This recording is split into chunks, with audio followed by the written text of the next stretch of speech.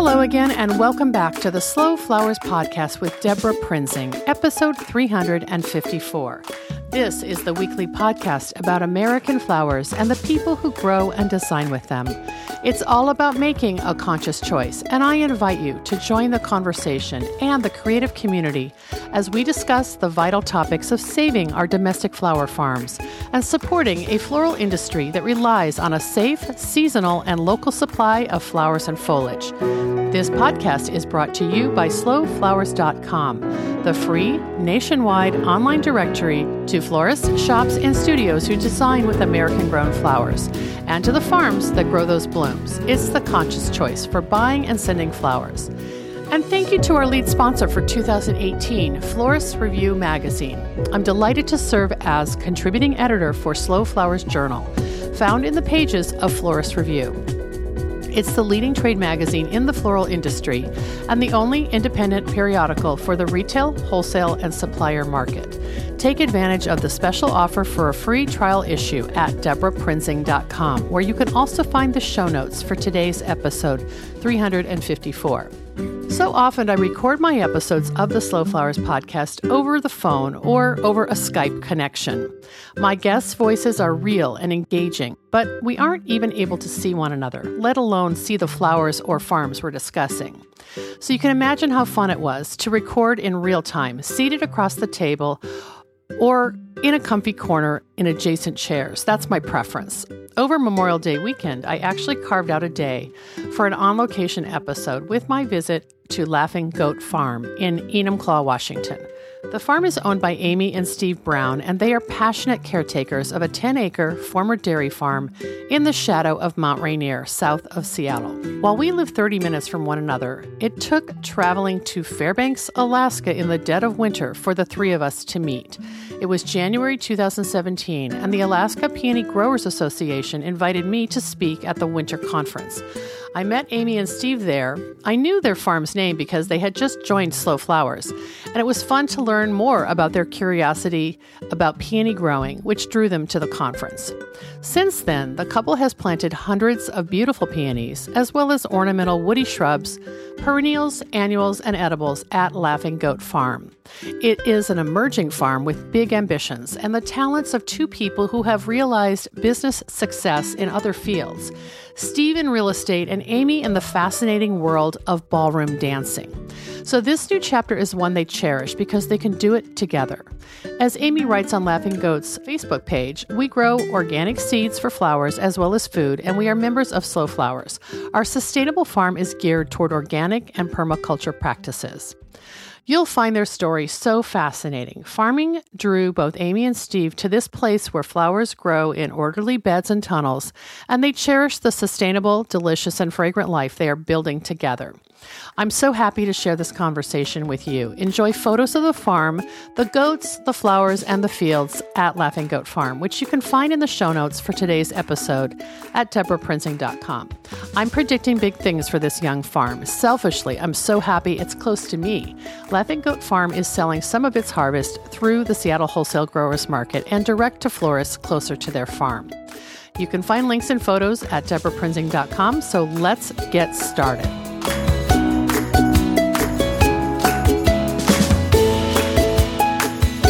Welcome back to the Slow Flowers Podcast with Deborah Prinzing, and I am so delighted today to introduce my friend Amy Brown of Laughing Goat Farm. Hi, Amy. Hi, Deborah.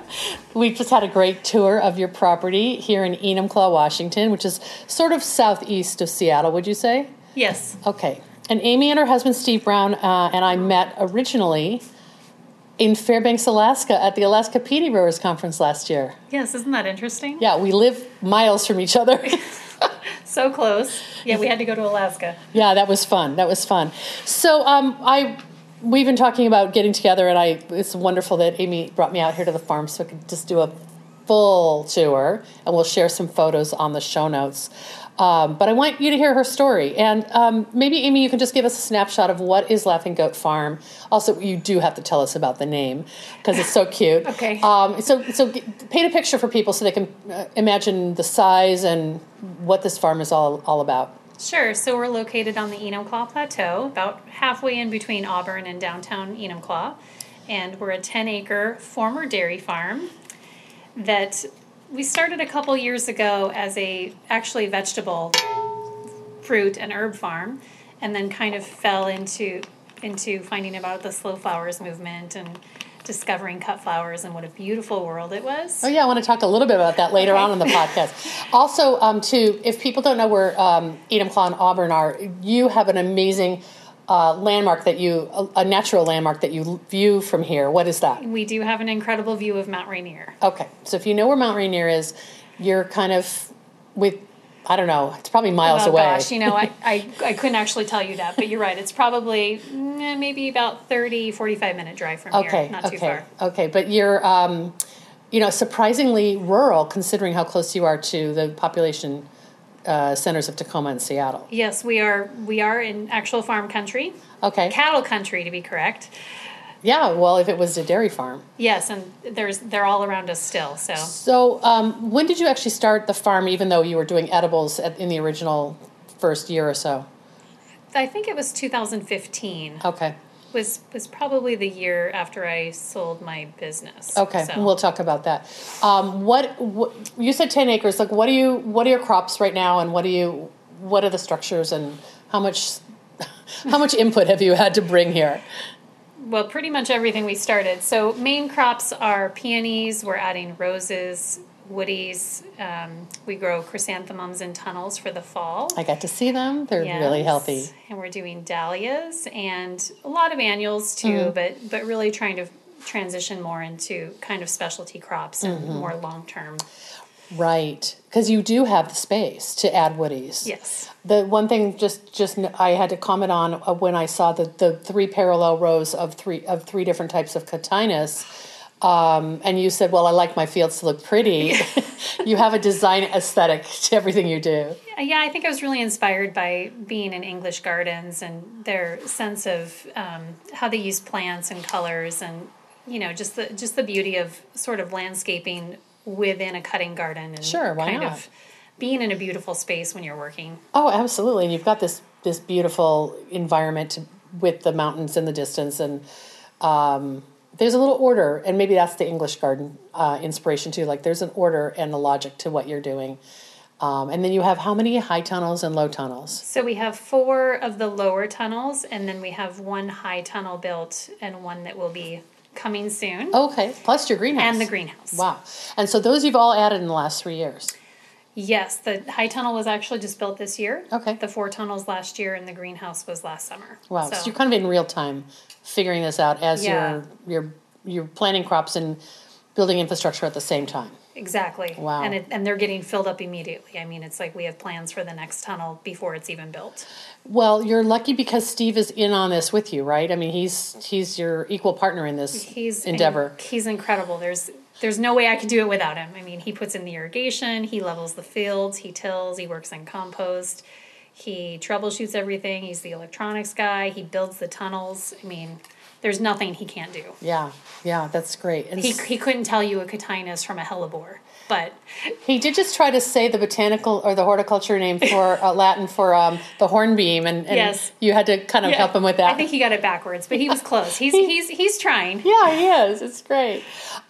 So what you're just beginning to develop how you want to sell, and even that transition from vegetable to floral is not 100% complete because you're still growing some edibles here. Mm-hmm. What are your outlets for selling what you're starting to harvest, and you'll have more every year? Sure. So we do have a restaurant account that we service in town with our edibles, and she's starting to buy some florals from us, which is kind of fun. Oh, neat. Yeah, because we have them available and we offer them to her. And we're selling direct to some florists, and obviously I like to keep beautiful flowers in my home. Not going to lie. You're your own client. That's right. And then we're starting to sell at the Growers Market this year too, which has been really fun. The Seattle Wholesale Growers Market. Yes. And so you're starting to figure out all your harvesting practices and what how many stems per bunch, and a lot of that is sort of set by the market's preferred way of selling product, right? Yeah, and I imagine that's kind of standard for the industry, which obviously I have to learn what that is. Yeah. Well, even while we were walking around today, you were pointing to things like Bells of Ireland and to the Nine Bark and saying, "Oh, I'm taking that into the market this week." So, and remember, I asked you like, "Well, how long will the stem be, or the lamb's ear? How are you cutting that?" That with the lamb's ears actually was up at your house, wasn't it? The lamb's ear is in my backyard, but we do have it. We do have it growing here in one of the tunnels as well. So. That's pretty good this early in the season to have product to sell, because it's just nice to, before the dahlias come on, it's nice to have cash flow. Yeah. Yeah, it's very cool. And then you mentioned that you're right across the street from a wedding and event venue, so I could see that being a nice little possibility too. Yeah, they do have some florists that they work with. I don't think they're preferred vendors. I think they're preferred vendors. They're not specifically set on that. Yeah, but wouldn't those florists like to know that you're right here? But I think it would be fun for those florists to know that we're right across the street. Yeah. And I also think it would be really fun for the brides who are kind of in that do-it-yourself mindset, be able to have a venue to come and take a workshop or pick up buckets or. Oh, absolutely. So you have a lot of plans, and we've been kind of hinting at them. We'll talk about that at the end of the podcast. I want to hear your story and have you share your personal story. And I'll ask everybody this. Like, what was the path that brought you to flowers? You've had a rich life before you became a flower farmer. Tell us a little bit about that. And then what pivoted you to start Laughing Goat Farm? Well, I think, first of all, having the property available was, kind of the benchmark for being able to even consider doing something like this. Right. But my former life, I was a professional ballroom dance competitor and instructor. Oh my gosh, I love that. That is crazy. How did you even get into that? It's just funny how kind of life takes you. I was a student at the University of Washington, and I had a family member who was moving to Hawaii and needed some help. So I was sort of disenchanted with getting my degree at that moment in time. I think I kind of needed to experience life more than I needed to be in school at that moment. And I just kind of left school as a drama pre-med major. I was very indecisive. So you were in your 20s, or early 20s? I was in my early 20s. Okay. I mean, I think I was 23 maybe when I moved to Hawaii. And I didn't have a job, and I didn't have anything lined up, but I had always heard from the movies that Arthur Murray trained instructors, and with absolutely no dance background other than maybe tap classes as a little girl, I walked into a studio and was immediately given a job as a receptionist and put in their training program to be a teacher. You're kidding. I'm not kidding. It was like just crazy. What island were you on? Oahu. Wow. Yeah. That is crazy. It's just interesting how the universe pulls you into things. And I just, like, I know, it's like, I'll do it. Yeah, why not? I mean, I didn't have anything better to do, right? Wow. Except maybe go to the beach. But I just really fell in love with teaching, and I fell in love with dancing. And, and it was kind of one of those, like, at that age and at that time in my life, it was like, wow, I can't believe you actually pay me to do this. This is, like, so cool. I'm fulfilling this kind of lifelong dream.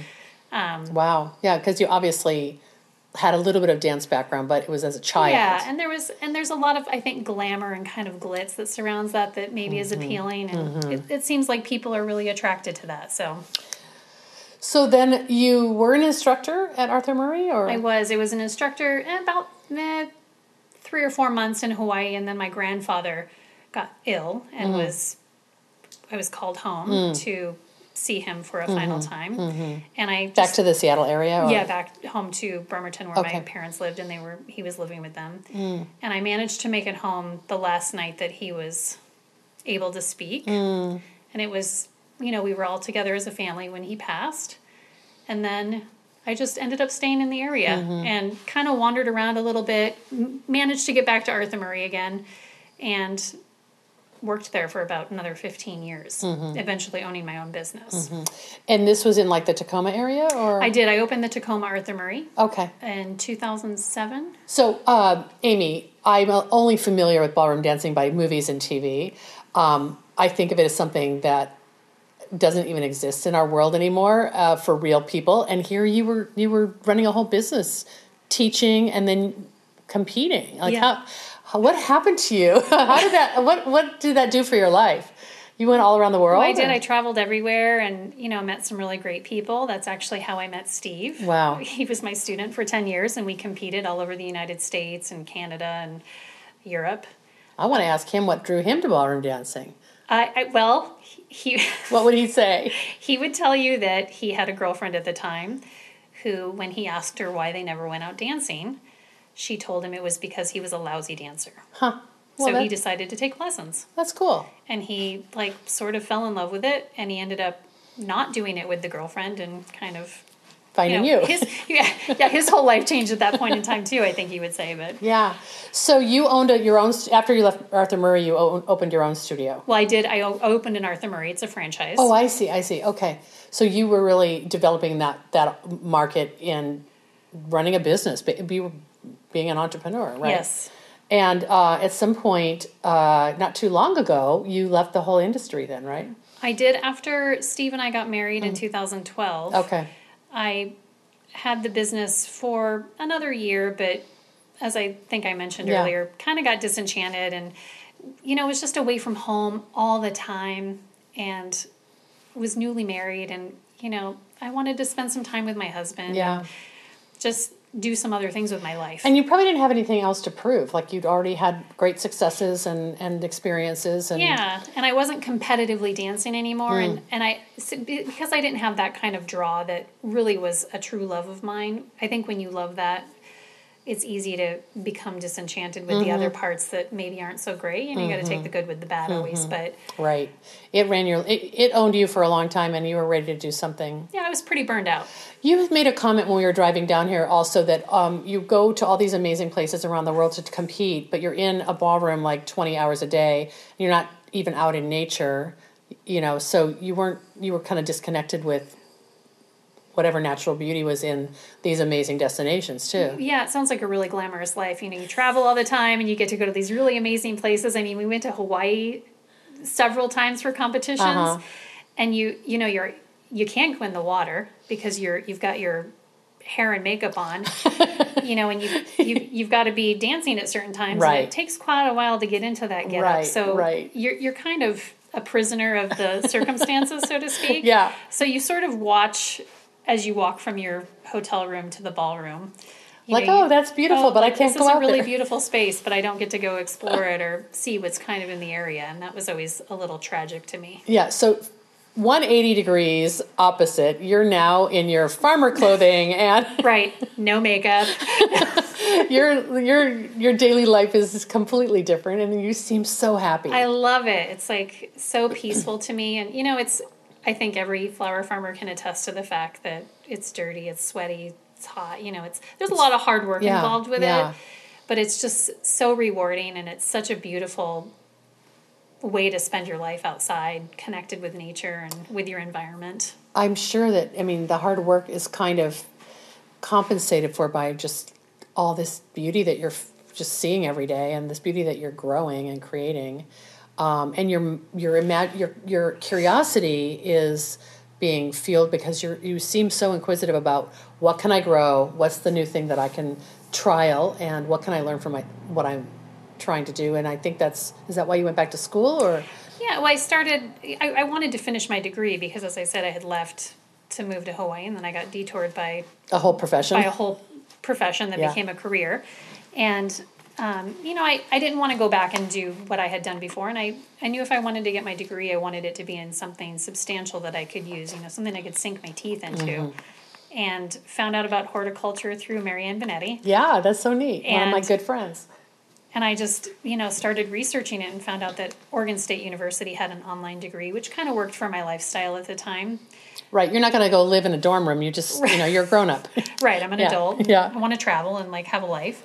So, I started at OSU and kind of discovered all these neat facets of horticulture that started exploring. And, it's just been kind of falling down the rabbit hole. Wow. And that is I first of all, I didn't know that they had a kind of a remote program like that. So you have to be pretty self-motivated to do online science classes, I would imagine. Correct. It's pretty intensive in science classes, actually. And in some cases, you might have to go down to the campus, which I've had to do a couple times. But, I actually like the science courses, and I think Yeah. when it's applicable knowledge, that's really interesting to me. Yeah. So do they teach anything relating to floriculture or flower farming, or is it really they straight do- horticulture? Yeah, it's just straight horticulture. It's more an agriculture college, so they and it's interesting to me that they don't have a floriculture department. They do have a botany department, but they don't have that available online yet. So are you able to kind of create projects that relate to what you're doing on your farm? Like I noticed you were showing me all the propagation that you're doing. I mean, that's production skills that maybe they teach at the university, or is that all? Yeah, I think so. They do have greenhouses Yeah. and such. I'm hoping if I decide, we'll see how I feel after I finish my my Bachelor of Science. But if I go back to get my master's degree, I'm hoping that I can use the farm as kind of a launching pad for, projects. Yeah. So I see. So the propagation that you're doing, like with the mums and some of the other things that you started from seed, like, well, all that Dusty Miller, for example. You're Right. just doing that as a flower farmer then. I'm just doing it as a flower farmer. It's more expensive to buy plants Yeah. or plugs. And Yeah. and it seems like I've been hearing murmurings that there's a real need in each market to have available plugs for people that perhaps don't have the space, or we have a propagation chamber in a Right. greenhouse, and that's Right. it's pretty intensive equipment, but it sure speeds things up and makes it a lot easier. So if we can supply local growers with things that maybe they can't start, Yeah. and then they don't have to have it shipped in from New York or Yeah, wherever. I think there's I sense that there is a kind of a hidden industry happening where flower farmers who have expertise in certain categories are able to sell either cuttings or plugs or starts to other farms, because not everybody has access to greenhouses or whatever. And Right. very cool. Your pivot from vegetables to flowers, how did that start? Or I don't want to say you abandoned vegetables completely, but you became enamored with flowers. You mentioned that something did happen that kind of changed your interest. Well, we were growing the vegetables, and I know it's just not as sexy. Although you have a lot of tomatoes out there. No, we do like to grow the tomatoes. I still have some vegetable crops that I really like to grow. And we started growing vegetables because I was concerned about our food system and Sure. food sovereignty and a lot of different issues Yeah. around food. And but it just turns out that I just didn't want to market them and deal with the bigger growers that seem to have the corner on the market. And you just don't make a lot of money. Yeah, so really you're selling to at a farm stand or at a farmer's market or to a Right. restaurant, but there's a lot of labor involved in that at that level, probably. Yeah, and I just don't. Honestly, I don't want to be sitting at a farmer's market for 8 hours a day. Yeah. I'd rather be at my farm. Yeah, it's a Yeah. hard way to make a couple $100. Yeah. Exactly. Yeah, and so flowers kind of got you interested, and you when did you first start growing flowers then? Just We actually just started growing flowers last year. okay. So Wow. last year was kind of a trial year for us. We put in some peonies to see how they would do out here. And they're thriving. And they're doing fantastic. They're Yeah. just so beautiful. So you've got like about 300 right now? About 300, and we're adding at least another 1,000 this fall. Wow, that's great. And that takes time. So why wait, right? 'Cause- Right. Because it's such a long-term project. Now that I know that they do well out here and I can kind of handle them, then I want to put in quite a few at once so that we can start getting really abundant harvests off of them. That's smart. I sort of see your approach. Then you kind of trial a crop that you're interested in and see how it does with small quantity, and then you, like the Lisianthus you were showing me, you probably only have a couple dozen Yeah. plants, and then you'll see what it's like to grow them and whether that's something you want to go big on next year or. It is. I want to see, first of all, how I can manage it, and then I want to see how the environment manages it, and then I make the decision whether it's something I want to go big or go home. Yeah. Or, And whether the market's there. and whether the market Yeah. is there. So Yeah. And well, I thought about that too with the hydrangeas that you added. I think there's a huge demand for local hydrangeas as cuts, and I don't think there's a lot of supply. I sure hope so. Yeah. So you added, 10 rows of hydrangeas? Gosh, yeah, there's probably 10 rows out there right now, and there's 10 per row. And, Okay. and we've got another couple hundred coming, along with viburnums. And Thank goodness Steve has those tractors. my gosh, I know he has to get more fields ready. That's really great. what happened with the naming of Laughing Goat Farm? Did you name it, or was it because you married Steve and he owned this property when you guys got together, right? He did own the property. We did not have goats. Okay. So the goat thing is kind of a whole aside thing, but we Farmer Amy and Farmer Steve. I know. We have like so many different little facets on this farm. It's just crazy. Well, it just provides the right environment for you to have a few livestock and, and have a beehive and, have all these things that you care about. And I like having a diverse property. I think I would be bored if I had too much of one thing. But actually, Steve named the farm. We were just trying to, I said, hey, we need to have a name for this place. And he says, well, how about Laughing Goats? And I think for him, it was, you have to understand his sense of humor. He thought it was funny that we got goats because he thought I was goofy for wanting to have goats. Right. So he thinks the joke was on him, like, oh, you got goats. Yeah, yeah. But so he says Laughing Goat, like ha ha ha. Yeah, and yet the goats have a personality, and so what breed is it? They're Nigerian dwarf goats. They seem so friendly, and so maybe they do laugh. They are. They're happy and they can be a little sassy, but they're fun. And you're just treating them as pets. They're much. Just pets. Yeah, they're happy, and they probably make you happy just in being. I don't know, just any living thing does that, right? Yeah, and I think they're a draw for the farm. I think it's fun for people to come to a farm and see, see animals and see things growing.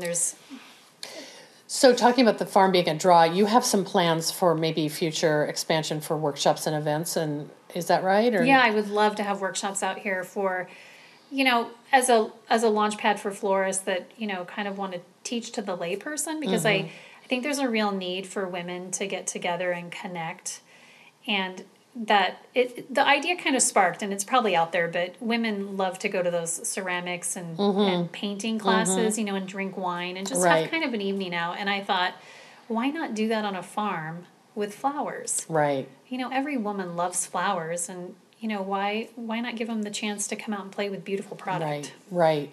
And that's a scale where you could run your own workshops, or you could custom tailor to a private group probably, and create an event, for a bunch of girlfriends or something like that. It wouldn't have to be signing up all these, individuals who don't know each other. You could do both, I guess. Yeah, sure. I think you're right. It would be great for corporate events or for businesses to bring together as, kind of a bonding thing. Or yeah, I mean, you have the space, and you also have floral design interest. I mean, we also were together at the Whidbey Flower Workshop last year, and my girlfriend, who's a florist she's in Lakewood, Maria, she sort of introduced me to the cut flowers through Floret. Actually, I had no knowledge of this whole flower boom that was happening. And so we attended a workshop, and I by no means am a florist. Yeah, but it was fun for me to be somebody who's interested in growing things, to kind of observe florists from that side and see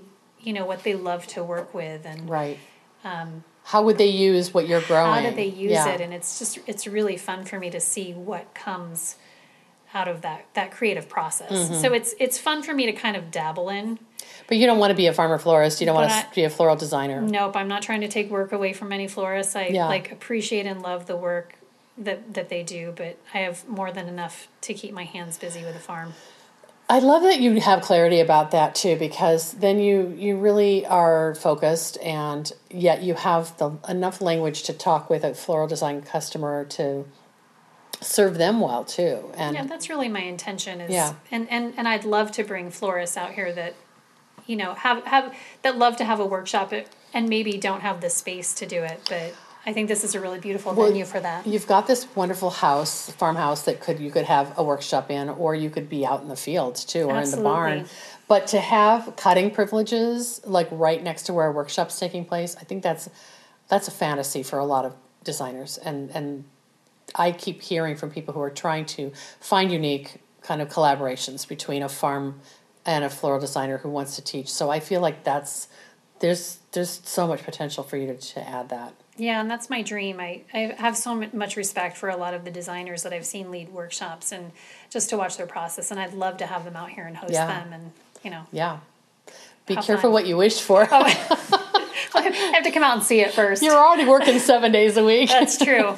That's true. That's cool. So with all these sort of these these parallel tracks of adding more dahlias, adding more peonies, adding more roses, adding more structures. You have so much potential. What do you envision, like in 5 years, that the farm will be like? Will you have so much capacity, I guess, to expand, and at some point you'll just know what's right in terms of size and I envision, and variety. I mean, eventually we'd like to have 5 acres in production. Okay. And What do you think you have now? Maybe 1. Okay. Oh, so you've got a lot of room to go. Oh, yeah. We've got a Okay. ton of room to grow. I mean, that whole back field is probably a good 2 or 3 acres that's to be developed. I saw how far that fence line was. There is twice as much there that you could. Yeah, and it kind of feels like when I look at it from afar, like, oh, we don't really have that much. And then you sort of walk around it and you go, okay, this is actually a lot to... This is agriculture. It's a lot to manage. It's not a cutting garden anymore. No. It's a real farm. I hope so. Yeah, so that's cool to think that you can grow at your own pace, but you're not going to outgrow this space. Even though you said to me when we first pulled up, I used to think I wanted more than 10 acres. That's right. All right. Well, I think this is for 2 people, and you don't have a lot of crew. I think you have some seasonal help. I think this is manageable. Yeah. That's cool. So if you're in the Seattle, if people come to Seattle, they can find product from Laughing Goat Farm at the Seattle Wholesale Growers Market, depending on what time of year it is. Sure. Because you're cutting new stuff every week and bringing it in, right? Yeah, and I've got some seasonal crops. I mean, like the chrysanthemums, obviously. You're not going to see those in the market until fall. Yeah. So they're taking up space in my field, but they're... Yeah, you've got a lot. I do have a lot. Oh my gosh. Oh, they're so beautiful. My heart goes pitter-patter. You need to come out here when they're in bloom. That tunnel is it's just breathtaking. Oh my goodness. And it's so beautiful because it's kind of like this oasis in a barren land, because they kind of come on at a time when everything else is finishing. We're so hungry. Yeah, the dahlias are done. We're so hungry for that. I think that's great that you're picking on specialty crops that have a lot of value add.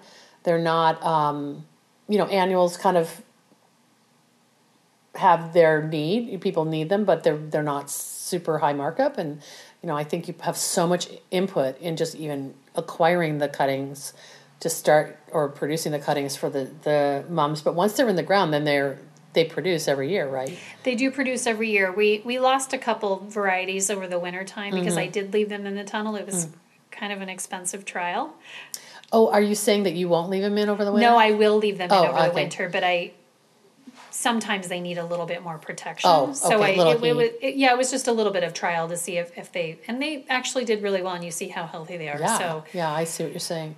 But every year you're going to just slightly sort of fine tune how you winter them over. Correct. Yeah, they're gorgeous. All right, well I'm dying. I mean, the plants are gorgeous, and they don't even have blooms on them. So, well, I want to share photos that I've taken today, and then also links to all your social places so people can see what's happening on your Instagram feed and on your Facebook. But do you have a newsletter or a mailing list? Can people sign up to get on your mailing list, or are you not quite there yet? I'm not quite there yet. That's kind of the intention. We're working on our website, so that'll be a good... Well, if you do events or whatever, you'll probably post them on social media, right? Amy, this has been so much fun, and I know Steve's outside. I can see him from here staking the tomatoes, but you promised that we could cut a few things before I leave, right? Absolutely. Oh, good. I will post those photos, and I'm so glad that we could record this. And I think also your story is really encouraging to people who are new in their business, that you got to start, and you do have trial and error, and you'll eventually learn what's your best crop or what's your best niche.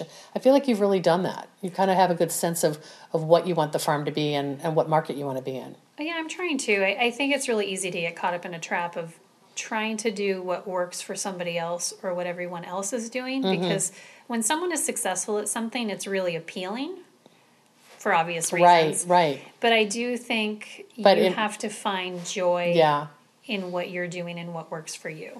Right, and just because it's somebody else's success, it may not be the right thing for you and your farm. Right. I think you have indicated that about what you want to grow and what you are kind of, moving on and, deciding isn't for you. So I think that it's hard to change. It's hard to give up your precious, fantasies about being a flower farmer, but you're making it beautiful, and you're working incredibly hard, and you're not kind of starry-eyed about that. I think you accept that that's the reality. Yeah, but when you love what you're doing, and wouldn't enjoy having beautiful flowers to Yeah. cut and kind of run around in. It's Yeah. To me, it's fun. Yeah, I can And tell. I'm just enjoying it. Do you ever dance out in the fields? No. Okay, we'll leave that at that. I'm sure you get asked that. Thank you so much, Amy. This was a blast. Thank you so much, Deborah. I appreciate it. Oh, I loved it.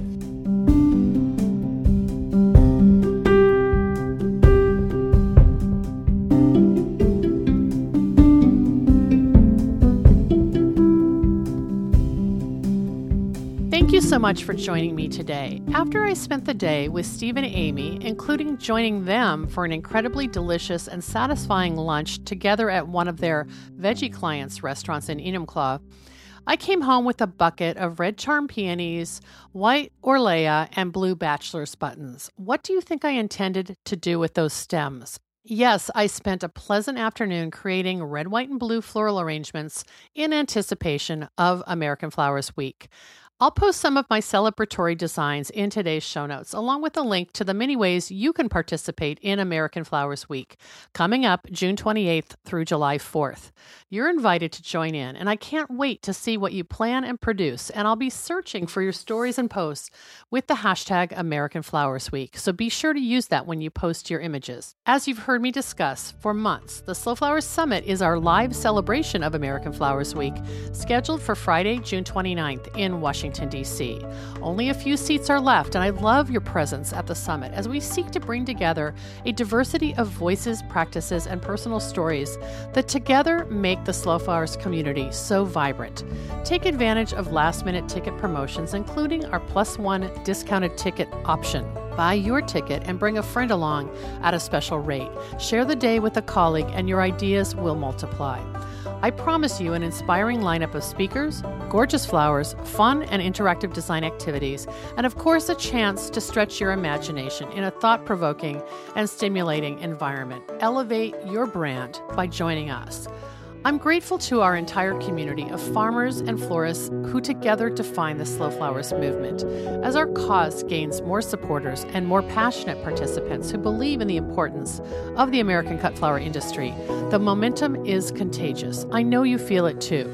I value your support, and I invite you to show your thanks with a donation to support my ongoing advocacy, education, and outreach activities.